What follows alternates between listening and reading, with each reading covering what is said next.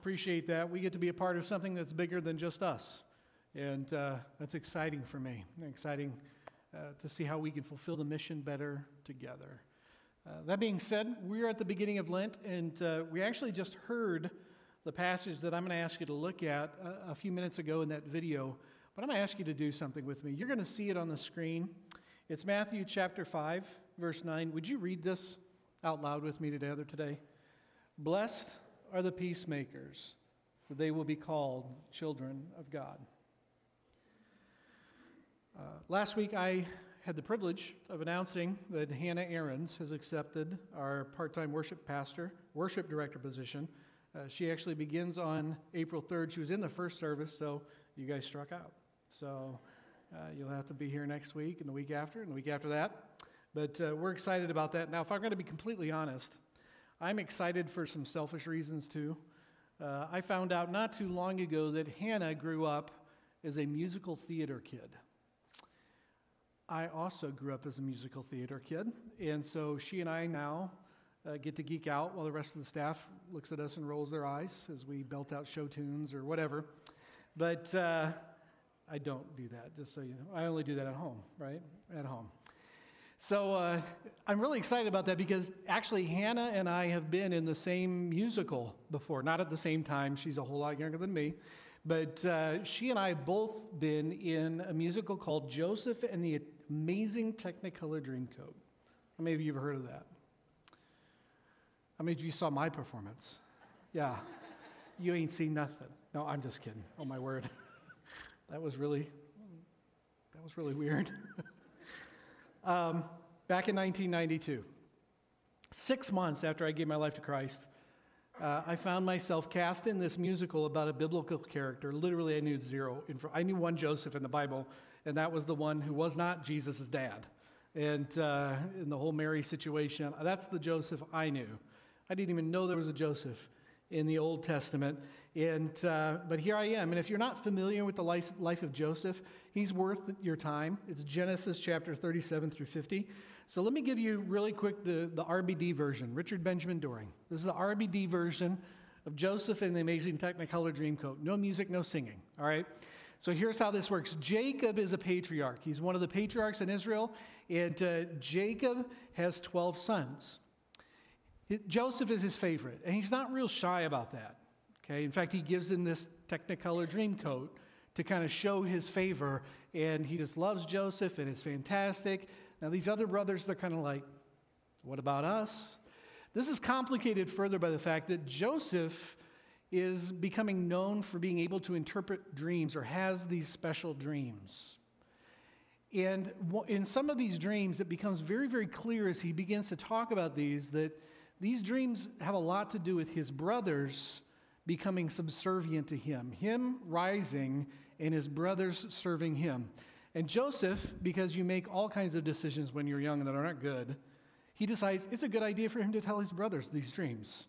And so they're out in the field one day. He tells his brothers, oh, by the way, one day you're going to serve me. And his brothers are like, nope, we're done. We've heard this business on and off, and Dad, you're Dad's favorite. We can't stand you. You're the best looking one. All this kind of different stuff. And so they attack him. They throw him in a pit, in a hole in the ground, and they're just going to leave him there. They're just going to leave him there and go back home. A bunch of slave traders come by, and these brothers, they use their noggin. They're like, hey, we could make a buck here. So they decide we're going to sell him to these slave traders. And so that's exactly what they did. They sell him to these slave traders that are passing through. They go home.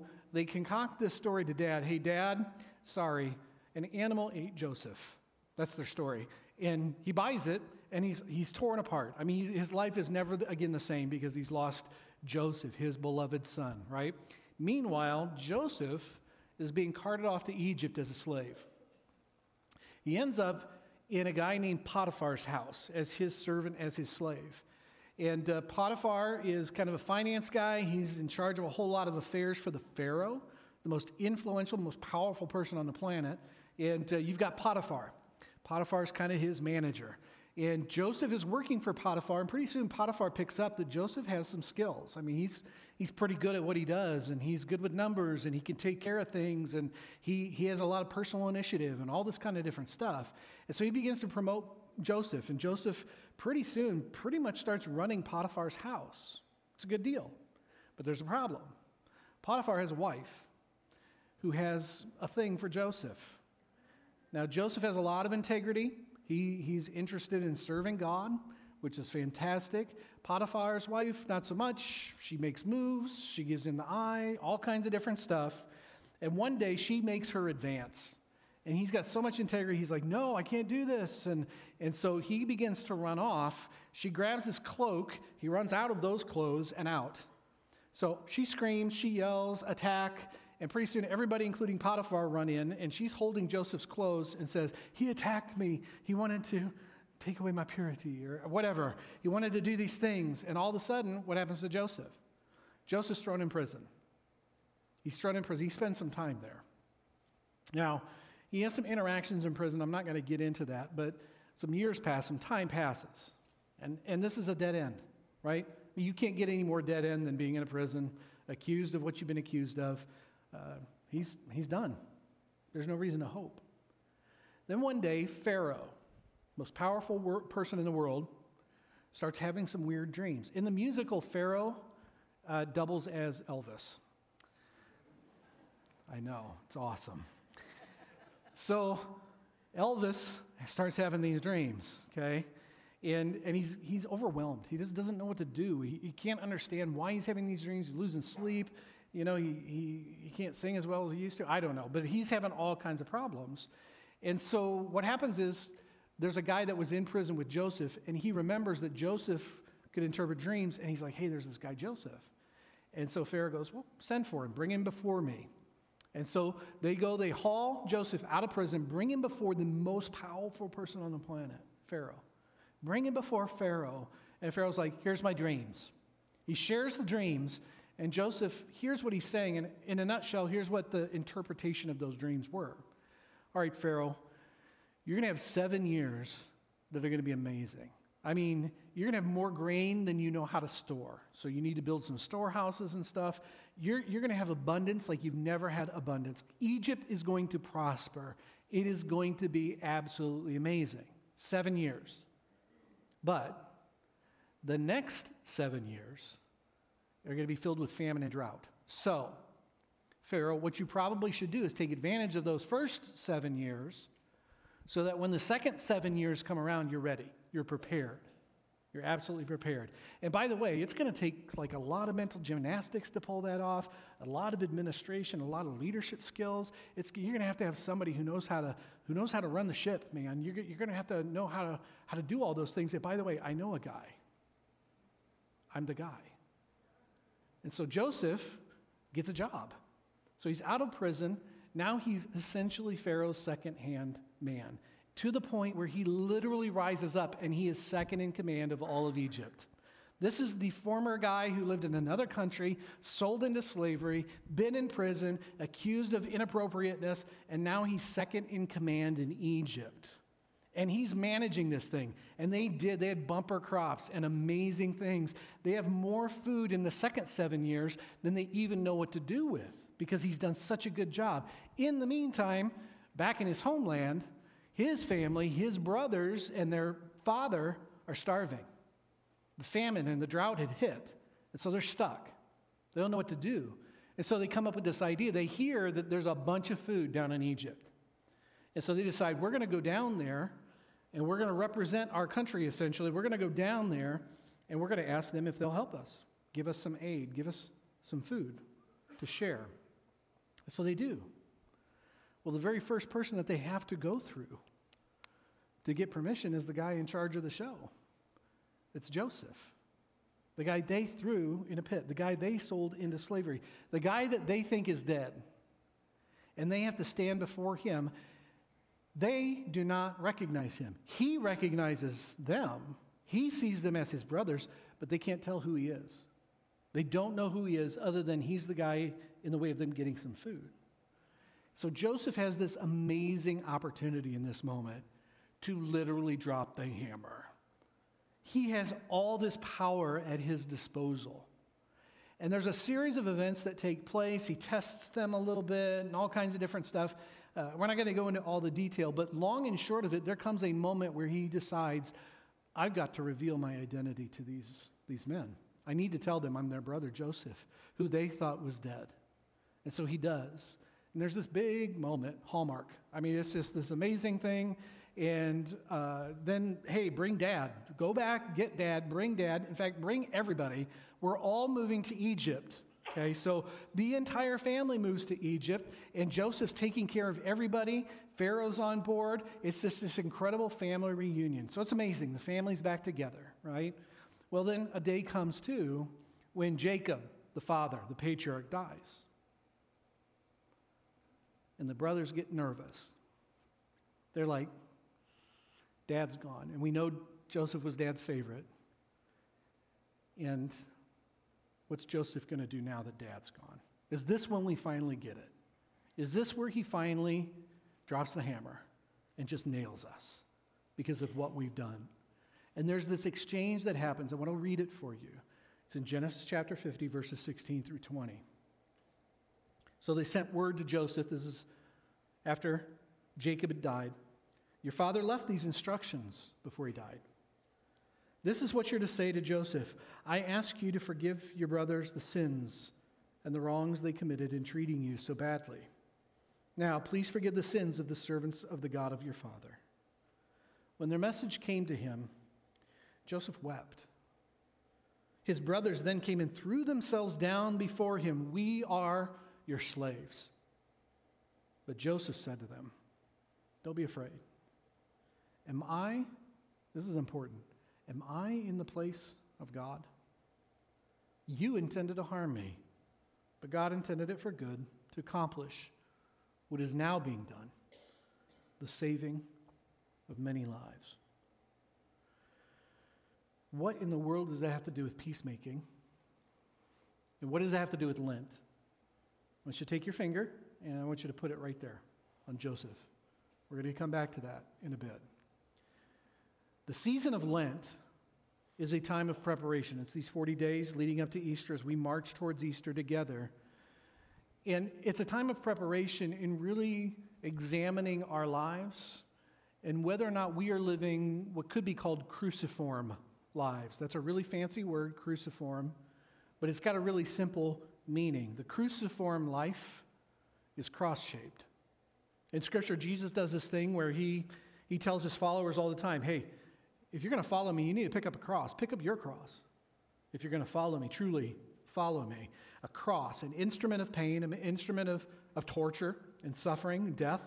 Yet as followers of Jesus, our lives center on being cruciform, one where we live vertically, fully for God, where we live selflessly, fully for each other. It's a cruciform life. In fact, we're asked to live that life in such a way that when we do, there's a family resemblance to Jesus. We could be mistaken for belonging to Jesus, to God. And that cross leads to peace. The ancient word for peace is shalom. And the best way to define the word shalom or peace and peacemaking is everything as it should be. That sounds really good for somebody like me. I like order, I like lists, I like pieces in their place. Everything as it should be, I go, that feels good. Peace is everything as it should be, as it was intended to be. It's not just the absence of conflict. Peace is the pursuit of something. It's active. So knowing that, the first thing that we need to understand, if we are blessed to be peacemakers, it means peace is made. You make peace. Restoration, wholeness, reconciliation between people, between things. That does not just happen. It's not accidental. You don't stumble into peace. Jesus does not say, blessed are the peaceful. Blessed are you when you are full of peace. That's not what he says. He says, blessed when you make it. when you actually make peace. Thinking back on last week when we looked at the Beatitude, blessed are those who hunger and thirst for righteousness. It's the same concept. You're blessed when you're driven by things being made right in you and then being made right in the world around you. You're not just simply satisfied receiving God's shalom or having the peace of God dwell in your heart. You're not just a consumer of God's peace. You're a conduit of God's peace to the world around you. You're a maker of peace. You're a peacemaker. But here's the challenge. Peacemaking actually requires risk. It requires initiative, self-denial. Being a peacemaker means forfeiting my personal rights,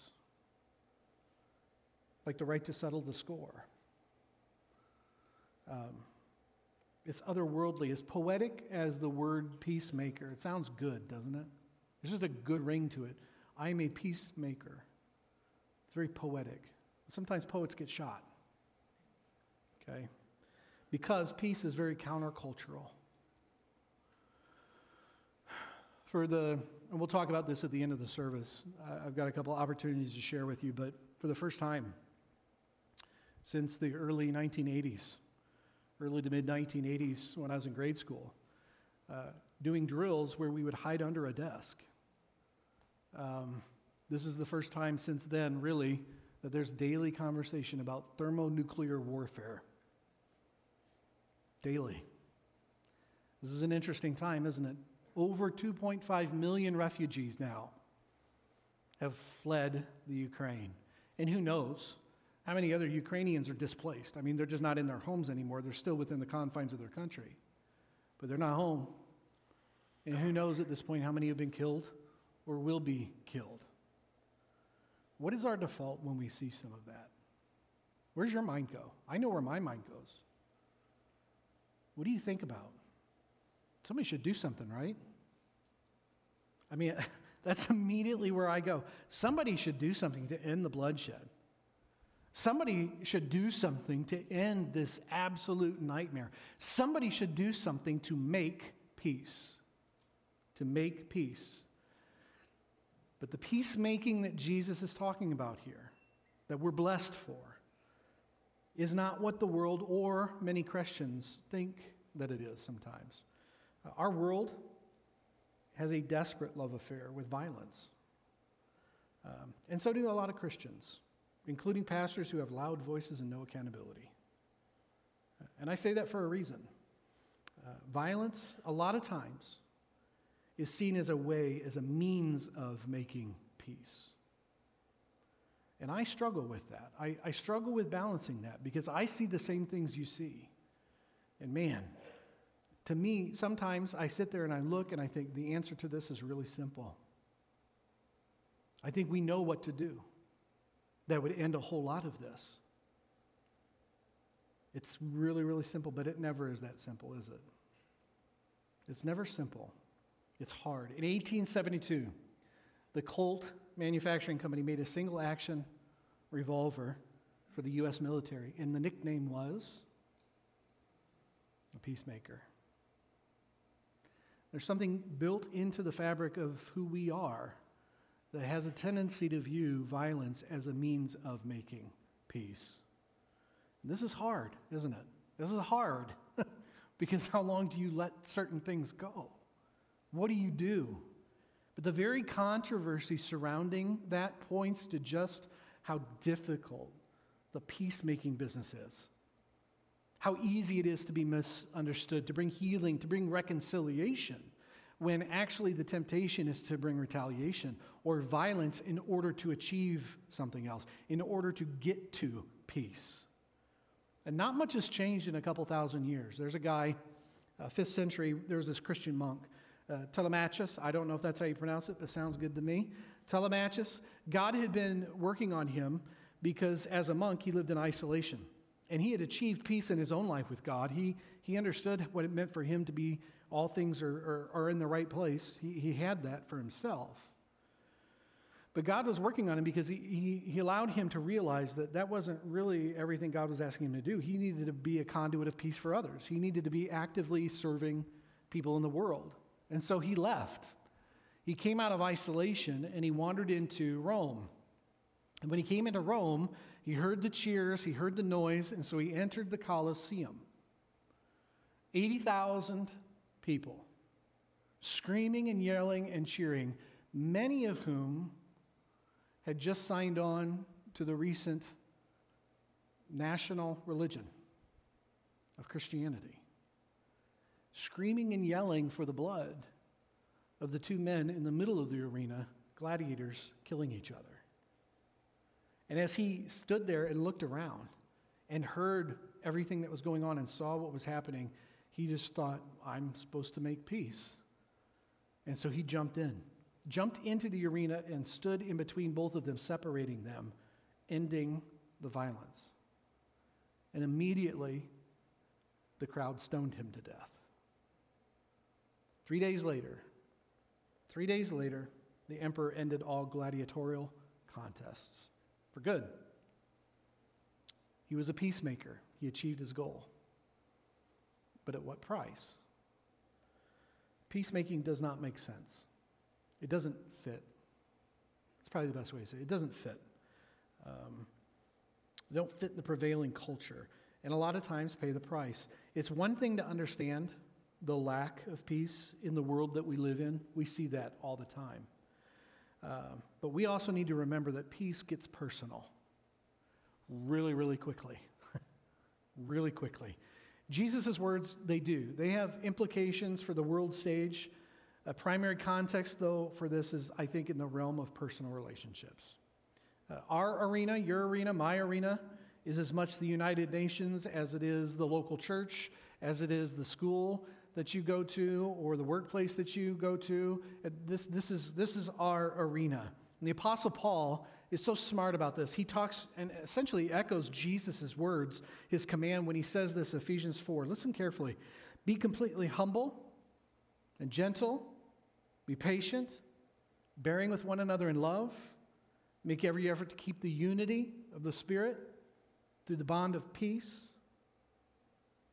Notice the tools, humility. It requires humility if you're going to make peace. It requires gentleness. It requires patience. Patience. Making peace is hard. It's not easy. It's not natural, but it's personal.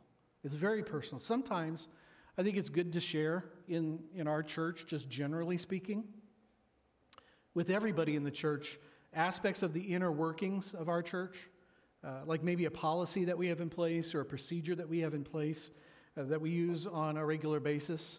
Just, you understand that there's more that goes on here than just when we're here for an hour on a Sunday. There's a lot of stuff that goes on through the week, a lot of exchanges. And so one of the things that happened was about a year ago, the church board and the staff and myself, we began working a document, essentially, and it was a document about biblical reconciliation. What does it look like to go through biblical reconciliation? Because we know, and this is the people business, and people business is hard. And I mean, how many of you have ever been in a relationship where all things were not as they should be? Where it lacked peace? Okay, we've all been in those, and that happens in the church sometimes too. And we knew that we needed a tool kit so that when those things happened, we could speak intelligently into those situations, biblically into those situations, so that reconciliation, true biblical reconciliation, could take place. So our goal is shalom. And so what you see on the screen is actually just the first half of this document, but we define biblical reconciliation as the coming together of two parties with the end result being healthy and reasonably restored relations with no animosity or malice. That sounds pretty good to me, doesn't you?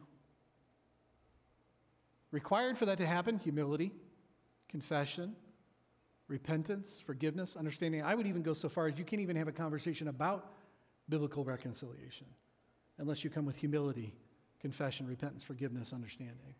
So what hinders those things? A lack of all of that. Or harsh words and demands, or a lack of practicing Ephesians 4:29. Do not let any unwholesome talk come out of your mouths, but only what is helpful for building others up according to their needs, that it may benefit those who listen. There's another portion of the document that lays out some steps, some next things. I don't know about you, but that sounds like peace to me. Things being made right. It hangs on things like humility and confession, repentance, understanding, forgiveness, patience.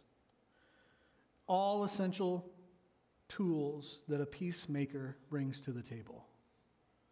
So let me ask you a question. What tools do you bring to the table? When you come, what tools do you bring to the table to be a peacemaker? I want to make sure you understand something, because there's always, it's not a caveat, but it's just a reality, and I want to make sure you're not hearing something I'm not saying. I need to be clear about this. If you're being physically or emotionally abused, and that's the reason that there's no peace in that relationship, we'll talk about peace in a bit. The first goal is to end that abuse. I hope you're understanding that.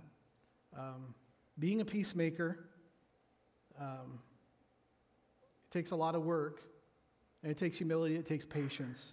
But if you're being abused, if that's your situation, come talk to me. Come talk to me. That being said, I have been around the block enough times to know, unfortunately from personal experience, when it comes to interpersonal conflict, most of the time when people show up for that, they show up for a fight, and it's a fight to win. That's not humility. That's not patience. That's not understanding. That's, I'm going to win, okay? Listen, I'm right. The fact that you can't see that is not my fault. You're wrong. And the sooner that you understand that I'm right, the more we'll be at peace. How's that work for you? It doesn't. It doesn't work. Winning is not the goal. What is the goal? Peace. Things as they should be. Peace is made by two parties willing to humble themselves, be peacemakers. A church, listen, a church whose annual focus is one, unity. What does it mean in a divided world for us to be a not divided church? To not add to the division of this world. If the pattern of this world is division, we are called to not add to that division and to be united. Why? Because of John 17. We need to be the answer to Jesus' prayer in John 17, where he says, Father, I pray that they would be one as you and I are one. And then he says, then the world will know that you sent me by how we are unified, by how we are one. And listen, a church that says, hey, that's our business. That's what we're about this year. We don't have the luxury of not being peacemakers.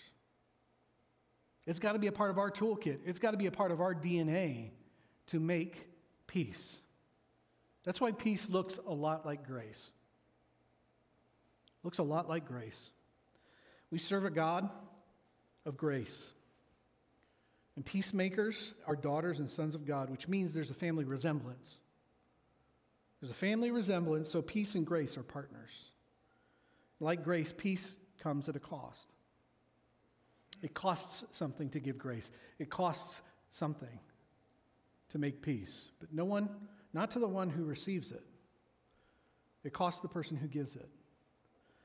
It's the giver who absorbs the cost. When there's a lack of peace, the peacemaker is the one who pays the price. That does not sound blessed to me. I don't know how that sounds to you. Here's why I think we love to sing about grace, but we're so hesitant to give it. It's because we know that the moment we put ourselves in a situation to give grace or to make peace, we're forced into cruciform living. Self-denial, selflessness, dying to self. Follow me here. Peacemakers aren't blessed because you get some kind of reward at the end of your journey because you're a peacemaker. That's not why. Peacemakers are blessed because of what peacemaking says about them. It says they look like Jesus. When you're making peace, you look like Jesus. You look like you're actually a part of the family when you make peace. One summer in college, I worked at my grandpa's business, Doring Truck Parts. And my dad worked there, my uncles worked there, and just working in the warehouse. And one day, later in a day, one of my dad's customers came in. He had a massive order, and he had a semi-trailer that we had to load. So I knew when I saw him pull up and pulled the sheet that I was going to be there for a couple hours after we closed. And so I just got to work and started doing what we needed to do. I chatted with him just a little bit, and first hour goes by, second hour goes by. I'm getting hangry, all that kind of good stuff. But this is my job, and we take care of customers, and so that's what I did. We finished it up a couple hours late and closed him up, signed the paperwork. He's ready to pull off. And he paid me probably, it's probably the best compliment I've ever been paid in my whole life. He said, "Hey, thanks for the extra effort. I can tell you're Ron Doring's kid." So my dad was known for treating his customers well. And somehow, in that moment, he looked at me, he saw my dad. And that is a really cool thing. A really cool thing. Peacemaking is an extension of our Father's work. We are an extension of Him. We are blessed when the world looks at us and says, "That's God's kid." He's in the family. She's in the family. During Lent, as we move closer and closer towards the cross, this becomes so much clearer. Jesus is the ultimate peacemaker. He's the one who puts himself right in the middle. He's the ultimate peacemaker. He humbled himself. He's patient with us. He's forgiving. He inserts himself into our drama selflessly. He builds bridges. He tears down walls. He gives grace. He gives grace through his death on a cross. He makes peace between God and man through his death on a cross. He's the ultimate maker of peace, that cruciform life. So take that finger. Here's Joseph. The very people that sold Joseph into slavery, his family, total betrayal. I mean, can you imagine this? This is his family that sells him into slavery, writes him off as dead, okay? They are standing before him, bowing on their knees before him, asking for help. Oh, baby, I'm not kidding. You talk about temptation right in that moment. Would you not? Are you that much holier than I? I mean, would you not be tempted in that moment to think, okay, here we go. Now, there is a little stuff that does happen in there. He tests them and does some stuff, but ultimately he just comes to this point. He comes to this point where instead of enslaving them, instead of exercising his power, exercising his right to honestly execute them, he could have killed them, and everybody would have probably just said, well, I mean, he had a reason. It's Joseph. I mean, he was a legit guy in that moment. But with his enemies right in front of him, Joseph chose peace. He made peace. He offered grace, reconciliation, and seeing their fear before him. I want you to listen to his words again because they're important. Don't be afraid, and then here it is. Am I in the place of God? You intended to harm me, but God intended it for good to accomplish what's now being done, the saving of many lives. Those words, I'm so glad I was in that musical in 1992. Those are powerful words. Those are not normal words. That does not come from a normal place. After you suffered and went through what he went through, that is not normal. That comes from something. Those words sound really familiar. Those words might only be surpassed in Scripture by one other passage. Father, forgive them. They don't know what they're doing. Father, forgive them. The words of Jesus on the cross. A victim of things not as they should be. For you and for me, calling for grace, calling for peace between God and man, and then putting himself on the cross to accomplish it. That's true peace. That's real life. I chose Joseph's story because I think we can all relate to a certain extent. Knowing things are not as they should be, particularly when they're personal things that are not as they should be, I think there's a huge temptation, particularly in our relationships, to not choose peace, but to maybe turn towards other solutions that don't necessarily quite look like Jesus, that do not restore to things as they should be, that are not making peace. And while their statements sound familiar and sound similar, the statements between Joseph and Jesus, they're different in a very significant way. Joseph had the luxury of sitting on a throne, essentially, from a place of comfort and position and power and offering peace. Jesus Christ offered words of peace from a cross. Joseph asked that question, am I in the place of God? In other words, hey, I have forgiven you, and God has forgiven you. I cannot judge you for these things anymore. I'm not God. Okay? I'm not your judge. God is. What if Jesus had asked the same question while he was hanging on the cross?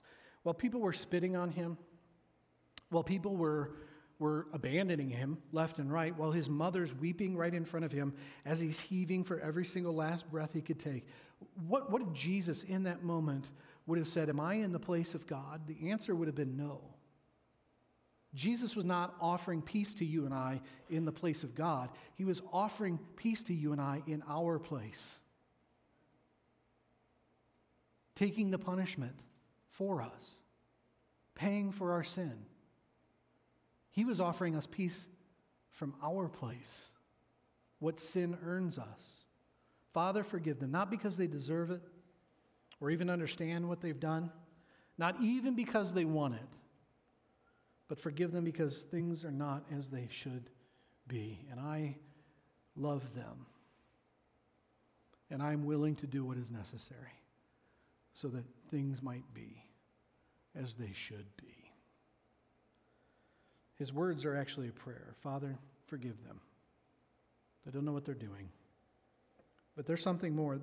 They're an offer of peace to anybody whose life is still not as it should be with God. It's an offer of salvation. A promise that God will not treat us as betrayers, but instead as daughters and sons, invited into the extension of peacemaking that he started in us. My prayer for all of us as we continue to march towards Easter is that we truly let God look at our hearts and ask the tough questions. Just like I said last week, how are you doing spiritually? My job is to ask you, how are you doing spiritually? Has God revealed anything to you today that needs to be dealt with? Can I pray for you?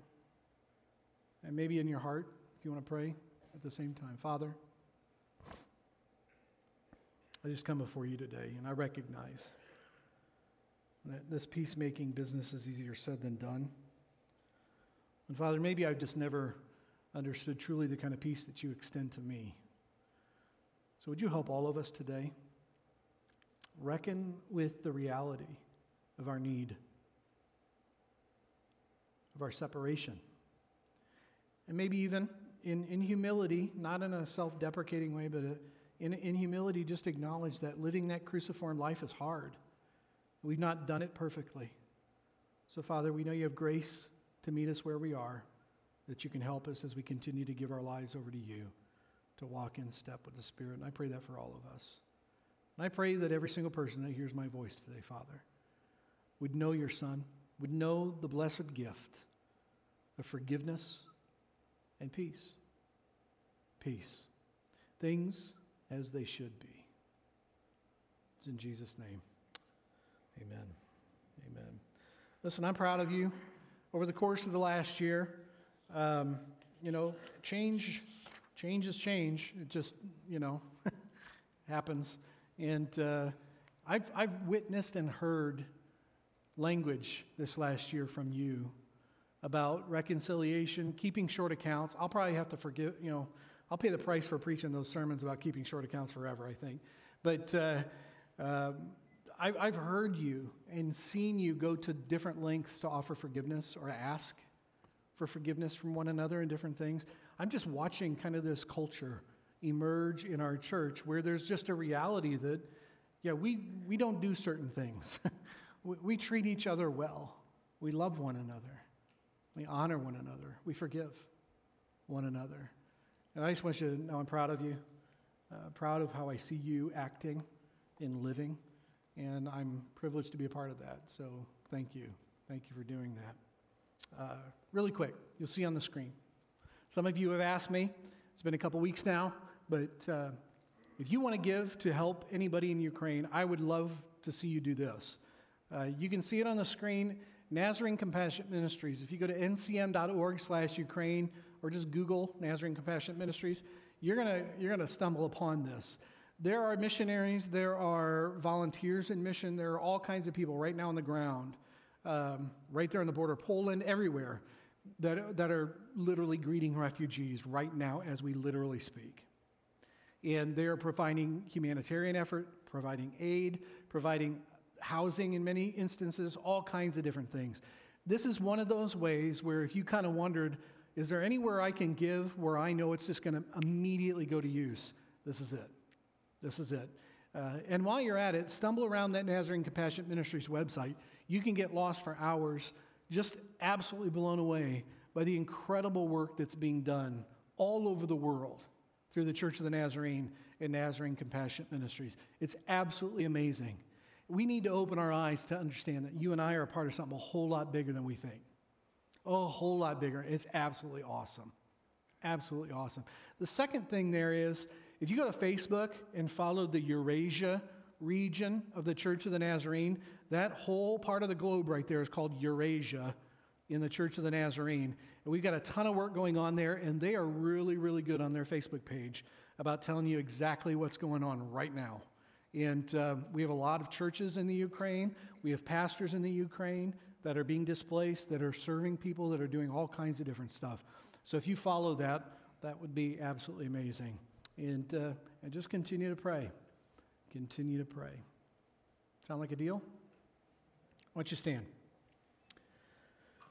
A few weeks ago, I introduced to you something, and I want to close with it.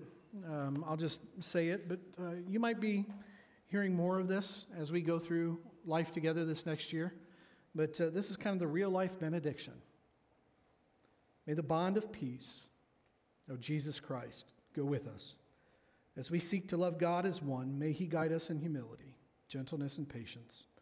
As we love people as we've been loved, may the compassion of Jesus Christ be in us as we serve the world in word and deed. And may He bring us together again, rejoicing as His children, as we live in real life with Christ. And all God's people said, amen. God bless you. Thank you for being here today. God bless.